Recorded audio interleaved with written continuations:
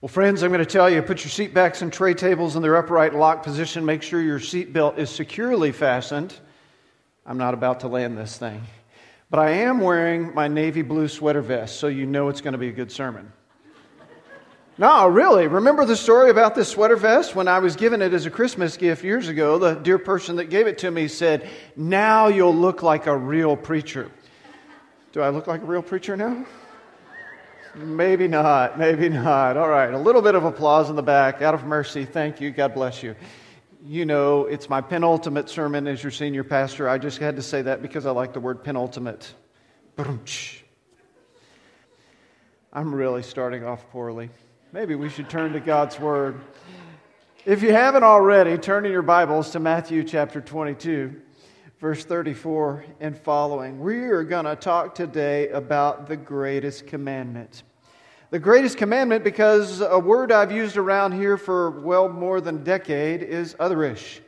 And otherish we define as the biblical New Testament Greek word agape, which means God's love. It's a special kind of love. And otherish, as I've defined it, is God-powered. You can't do it on our own. It's supernatural, not natural or fleshly. It's the opposite of selfish. It is other-focused. So it's thinking about other people, and it is self-sacrificing. It causes us to give beyond ourselves for the needs of others, not giving out of our need, giving out of our want, but giving out of our need in a sacrificial way. And so when I think about what I would want to say to our congregation in my last 4 sermons, this one had to be there. And so we've got our scripture memory verse of the month that we want to review first, and that's from next week's sermon. The scripture memory verse of the month, 1 Corinthians 1:18. Let's say that together. 1 Corinthians 1:18. For the message of the cross is foolishness to those who are perishing, but to us who are being saved, it is the power of God. 1 Corinthians 1:18. Thank you. We'll talk about that next week. Let's read our passage today. That scripture memory verse of the month reminds us that we're not like this world, and we won't always agree with it, and they won't always agree with us, and they won't understand us. And that's okay. They're not supposed to. But let's talk today about the greatest commandment. And if you're able to stand with me in the honor of reading God's Word, would you do so as we read Matthew chapter 22, verses 34 through the end of, well, not the end of the chapter, through verse 40, excuse me. Hearing that Jesus had silenced the Sadducees, the Pharisees got together. One of them, an expert in the law, tested him with this question, "Teacher, which is the greatest commandment in the law?" Jesus replied, "Love the Lord your God with all your heart and with all your soul and with all your mind. This is the first and greatest commandment. And the second is like it. Love your neighbor as yourself. All the law and the prophets hang on these 2 commandments." May God add to the reading of His Word. You can be seated. We've got 3 portions to our sermon today, and the first is simply recounting the passage of Scripture. That's the exchange that happened here about what commandment in the law is the greatest commandment in the law. Now, if you were to go back through chapter 22, you would notice that there are 3 different tests that Jesus is put to, 3 different scenarios that are placed before Him to put Him in a trap so that He would expose Himself as a heretic, as it were, before the Jewish leaders. The Sadducees have delivered the first 2 shots and they failed miserably. And now the Pharisees get together, as we see in verse 34, and they're going to come up with one. We got a scheme. We really got to get a good one here, they say. But I love in verse 34 where it says, hearing that Jesus had silenced the Sadducees. That word silence there literally means to put a muzzle on them. I don't know if you've ever muzzled an animal to keep them from biting, but they can make some sound as well. But that literally is the physical picture of the thing that happened to them. He put a muzzle on them. They'd asked them this absurd question of 7 brothers and which one is going to be the husband of the wife and husband and stuff like that, or in heaven. And so here he goes. they're coming after him again. You know anybody like this? That it's just like they sit around and scheme and try to figure out ways to catch you, try to trip you, try to make you look bad. And that's what was happening here with the Pharisees coming after Jesus. And notice what it says there in verse 35. One of them, an expert in the law, tested him with this question. Tested him. More likely, he was trying to trap him. They may have thought that Jesus was, just from Nazareth and some hayseed from backwater place, and he spoke with a Galilean accent, and he wasn't that sharp. And so they're going to try to test him, try to trip him up, catch him, to expose him for the fraud they believed he was. And so he asks in verse 36, "Teacher, which is the greatest commandment in the law?" Now, some would think because he says teacher, he probably said it with a little, based on the reaction of the man that's recorded not here, but over in Mark 12, where Mark tells the same story in parallel with slightly different details. You get the idea that maybe he received things well. So even though his buddies put him up to it because, hey, you're the expert in the law, or even though his buddies said to him, you do this, he says teacher to Jesus respectfully, not full of scorn or contempt. And he asks him, what's the greatest question or commandment in the law? Now, why would he do this? If Jesus was a teacher and if Jesus was proclaiming himself to be the Messiah, and they didn't agree with him, it must be that Jesus had some different teachings than they did.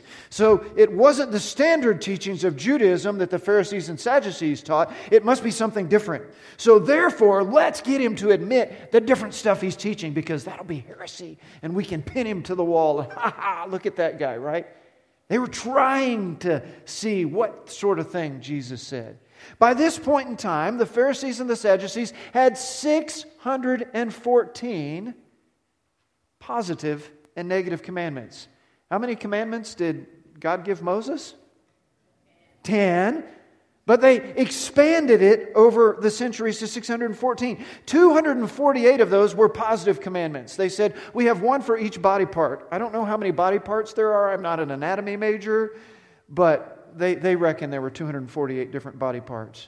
And they had 365 negative commandments, one for each day of the year. Can you imagine that? It'd be like, hey, Pastor David, today is don't rescue your ox out of a ditch day. I mean, that was one of their commands, right? Not to be confused with don't beat your ox when he's misbehaving day, because that's, like March 23rd or something like that. They had all these commands that they had developed, and so they thought they were going to trap him, going to test him, going to expose him. And Jesus answers with absolute, pure orthodoxy. Orthodoxy is a fancy word for meaning just by the book, just what they expected. There's heresy that's outside. That's what they thought Jesus was going to answer with. But Jesus answers with orthodoxy. He says, here's the first and greatest commandment. It was what they, as the Pharisees and the Sadducees, would have agreed was the first and greatest commandment. What they had built up as Jewish leaders was the first and greatest commandment. And he answers just like that, and frankly, surprises them. So your first point on your outline is that the exchange, which is the greatest, is they were testing Jesus. That's what this man was doing. He was testing him to try to expose him, to try to see what his teaching was. And I don't think he was mean-spirited about it. It seems like he was genuine in wanting to know. But Jesus, and that's your second point there, tells them about loving God. Loving God. They were testing him, but he answers with loving God. What's he say there in verse 37? Love the Lord your God. Agape, the Lord your God. Otherish, the Lord your God. With all your heart and with all your soul and with all your mind. And each one of those phrases is in the Greek. So it's there for emphasis. Just like I as a pastor repeat something, or an author repeats something, or a song repeats something. It's so you remember it and so you hear it with all your heart and with all your soul and with all your mind. This is the first and greatest commandment. Exactly, Jesus. Love God with everything you've got. It was the Shema, the command that was a prayer for all Jewish people Deuteronomy 6, 4 through 9. And it was by far the most copied scripture and most quoted scripture in all Judaism. If you were a good Jewish person, you would say that prayer at least 2 times a day. And that prayer would be written down in the phylacteries. You've seen Orthodox Jewish guys with the little thing like a box on their forehead. And then they have the little thing like around their arm, and they've got another box right there. And it's so that, you have these on your head and near your heart, on your heart. That's why they would put it on their arm. So it's right there by their chest. They were taking that command literally. And the Shema was one of the scriptures that they wrote, that they literally put on their head and literally put on their arm so that it would be close to their head and their heart as a reminder all the time. And Jesus says, this is what you do. Now, the Hebrew word he used here, when he quoted, or in the Shema, is an act of the will. It's an act of the mind. It's determined care or welfare for someone or something. It's a dedicated, committed choice. This is the sort of love God desires for us. That with our minds we say, I may not know everything about God, but I know enough to know He's God. And with our will we say, because of what I know about God, I'm going to commit myself to follow God. And with our heart and our passion, we pour ourselves into a life that follows God. God doesn't want empty words or rituals from us. He doesn't just want us to have the Scripture in a box on our head and in our arm. He wants us to live it in a love relationship with Him. This is the first and greatest commandment. But there's another part here that Jesus adds, and that's loving others. They're trying to test Him. He says, love God, but then He also adds to it, loving others. Jesus is not trying to one-up them. He's not trying to do them one better, not trying to make them look bad. He's just saying it because it's the truth, because God delivered it to Him, and He's delivering it to them. Verse 39, and the second is like it. Love your neighbor as yourself. The same virtue pointed in a different way. It's love. You love God with everything you've got. But you're also supposed to love others with everything you got. With all your heart, all your soul, and all your mind. And it says here, love your neighbor as yourself. Now, some have twisted this scripture in our modern day and time and say this scripture teaches self-love. Not at all. It teaches sacrificial agape love. And it's saying, just like you love yourself, because you're going to feed yourself, right? I think looking at you guys, you all eat. You're going to bathe yourself. We hope so. We're going to clothe yourself. We're thankful for that. Okay, maybe I shouldn't have said that one. Sorry. You're going to take care of yourself. It's the nature you have. And you're going to take care of your family because that's what you do. And you're going to take care of others you know, and you're going to take care of your business at work because you're a responsible person. That's loving your neighbor as yourself. But Jesus is saying, and using my word here, agape your neighbor as yourself. Otherish your neighbor as yourself. Treat them better than you would yourself. It's a hallmark of Christ followers. And so Jesus says, and this is your fourth subpoint there, to let everything rest on these. The word that is used there is actually accurate translation. Maybe I turned it around and made it wrong, but all the law and the prophets hang on these 2 commandments. So you could look at it as a foundation that it's built upon, and without the foundation, everything else falls down. Or you could say it's like the rope that holds everything of the law and the prophets. That if you get this right, loving God and loving others, everything else is going to follow along because these virtues determine everything else to follow. You're in Matthew chapter 22, but I want you to turn over with me to 1 John chapter 4. The Apostle John writing. He says, "Dear friends, let us love one another, for love comes from God. Everyone who loves has been born of God and knows God." Right. Jesus says, love others as you love yourself. John says, love one another because it comes from God. And it demonstrates that you have been born of God, born again. And you know God, are walking in a personal relationship with Him. Verse 8, whoever does not love does not know God. So the opposite is also true. The positive is if you love God, you'll love others.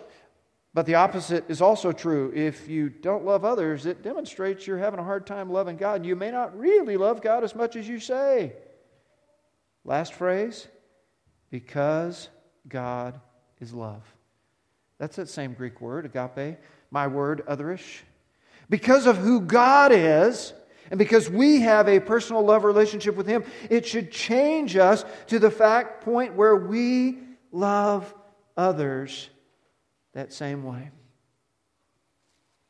So back to Matthew 22. What we've done so far this morning is we have recounted the exchange between this Pharisee lawyer seeking to test Jesus and Jesus' response, love God and love others with everything you've got. But what does it mean to us? That gets to the second major point on your outline, and that's the meaning of it is, what should I understand? Because if all we did is what I've done so far, I've explained some of it, but we haven't applied it to our lives. We haven't thought more deeply about it. So what is it that when we hear these scriptures, we should say, it's not just a history lesson. It's not just, Jesus got them when they thought He was going to get them. No, there are two major factors to consider here. The first one is the priority of love. It's an act of my will. As I told you, the Hebrew word used there in Deuteronomy 6 that Jesus would have been quoting here in Matthew 22 is an act of the will. It's a choice. It's a commitment. It's dedication. It's that idea of otherish, that it's God-powered. I can't do it on my own. It's otherish. It's the opposite of selfish. It's other-focused. It's not about me. And it's self-sacrificing. These are things that don't just happen.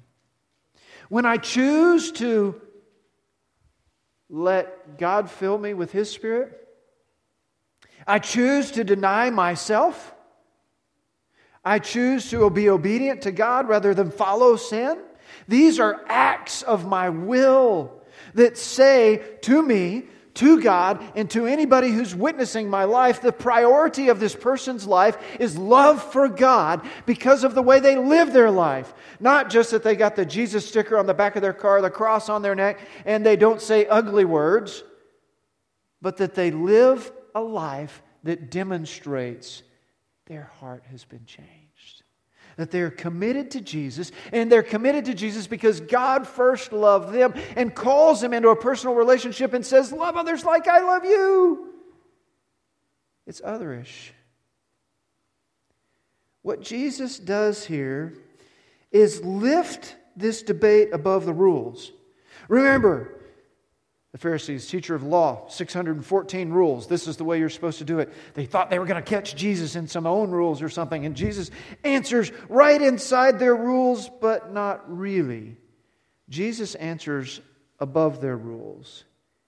He answers a principle, a value, a priority that all these 614 rules hang on this one thing. And what do they hang on? Love. Love. That if you get love right, it's an act of your will to choose to love God and choose to love others, that all 614 other things will fall into place. It's not about all this that they thought they were going to get. It's about these. Yes, these are things you're supposed to do, but it all follows, all hangs on love. If you can love in an otherish, agape sort of way, it's all going to work out. That's the priority of love. Let's talk about that second meaning. That's the attitude of love.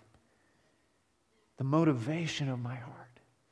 Not only do I, as an act of my will, make love a priority and say, I'm going to live otherish because God did it to me. He asked me to do it to others. But it also changes my heart. It's not just mechanical, I'm going to keep it a priority.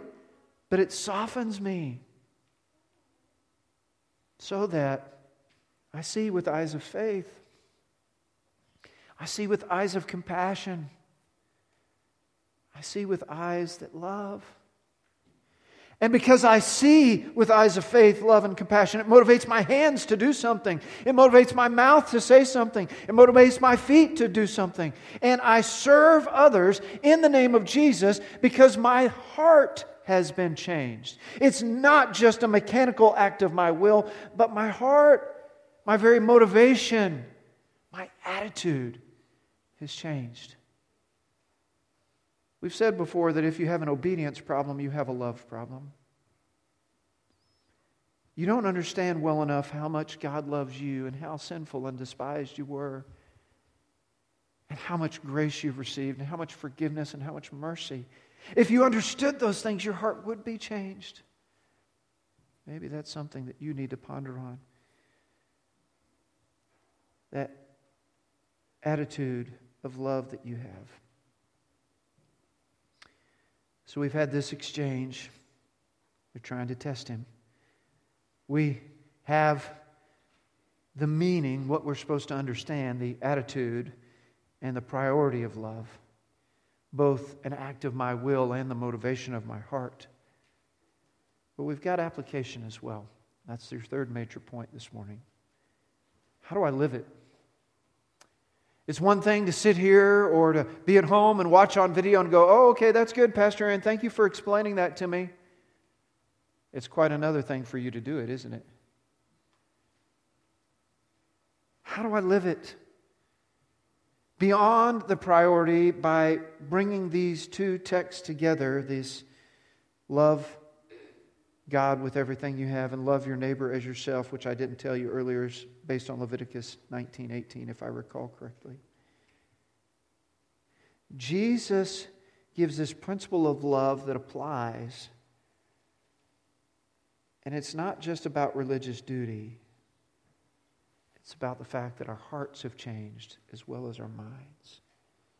And we choose to live in an otherish sort of way. So your first question there is, how well do I love God with everything I am? Could it be said of you by somebody who judged your life that your life demonstrates loving God with everything you've got? With all your heart, soul, mind, and Mark adds strength. Well, friends, you can't do that on your own. You've probably tried before and you've been frustrated and you got mad at the church and you left, or you got mad at the pastor or mad at whoever told you should follow these rules within Christianity. Well, you can't do it on your own. You need God's help. Just like John says, I must decrease and Jesus must increase within me. In order to love God, you've got to say, okay, God, I need to be more sanctified, more set apart, more like Jesus. What sort of things do I need to chuck out of my life in order that you can put in the stuff you desire? The fruit of the Spirit of love, joy, peace, patience, kindness, goodness, faithfulness, gentleness, and self-control. That's the way I live, and that's how people see. The second question is like the first. How well do I love others? Like I love myself? Do I naturally see the needs of others?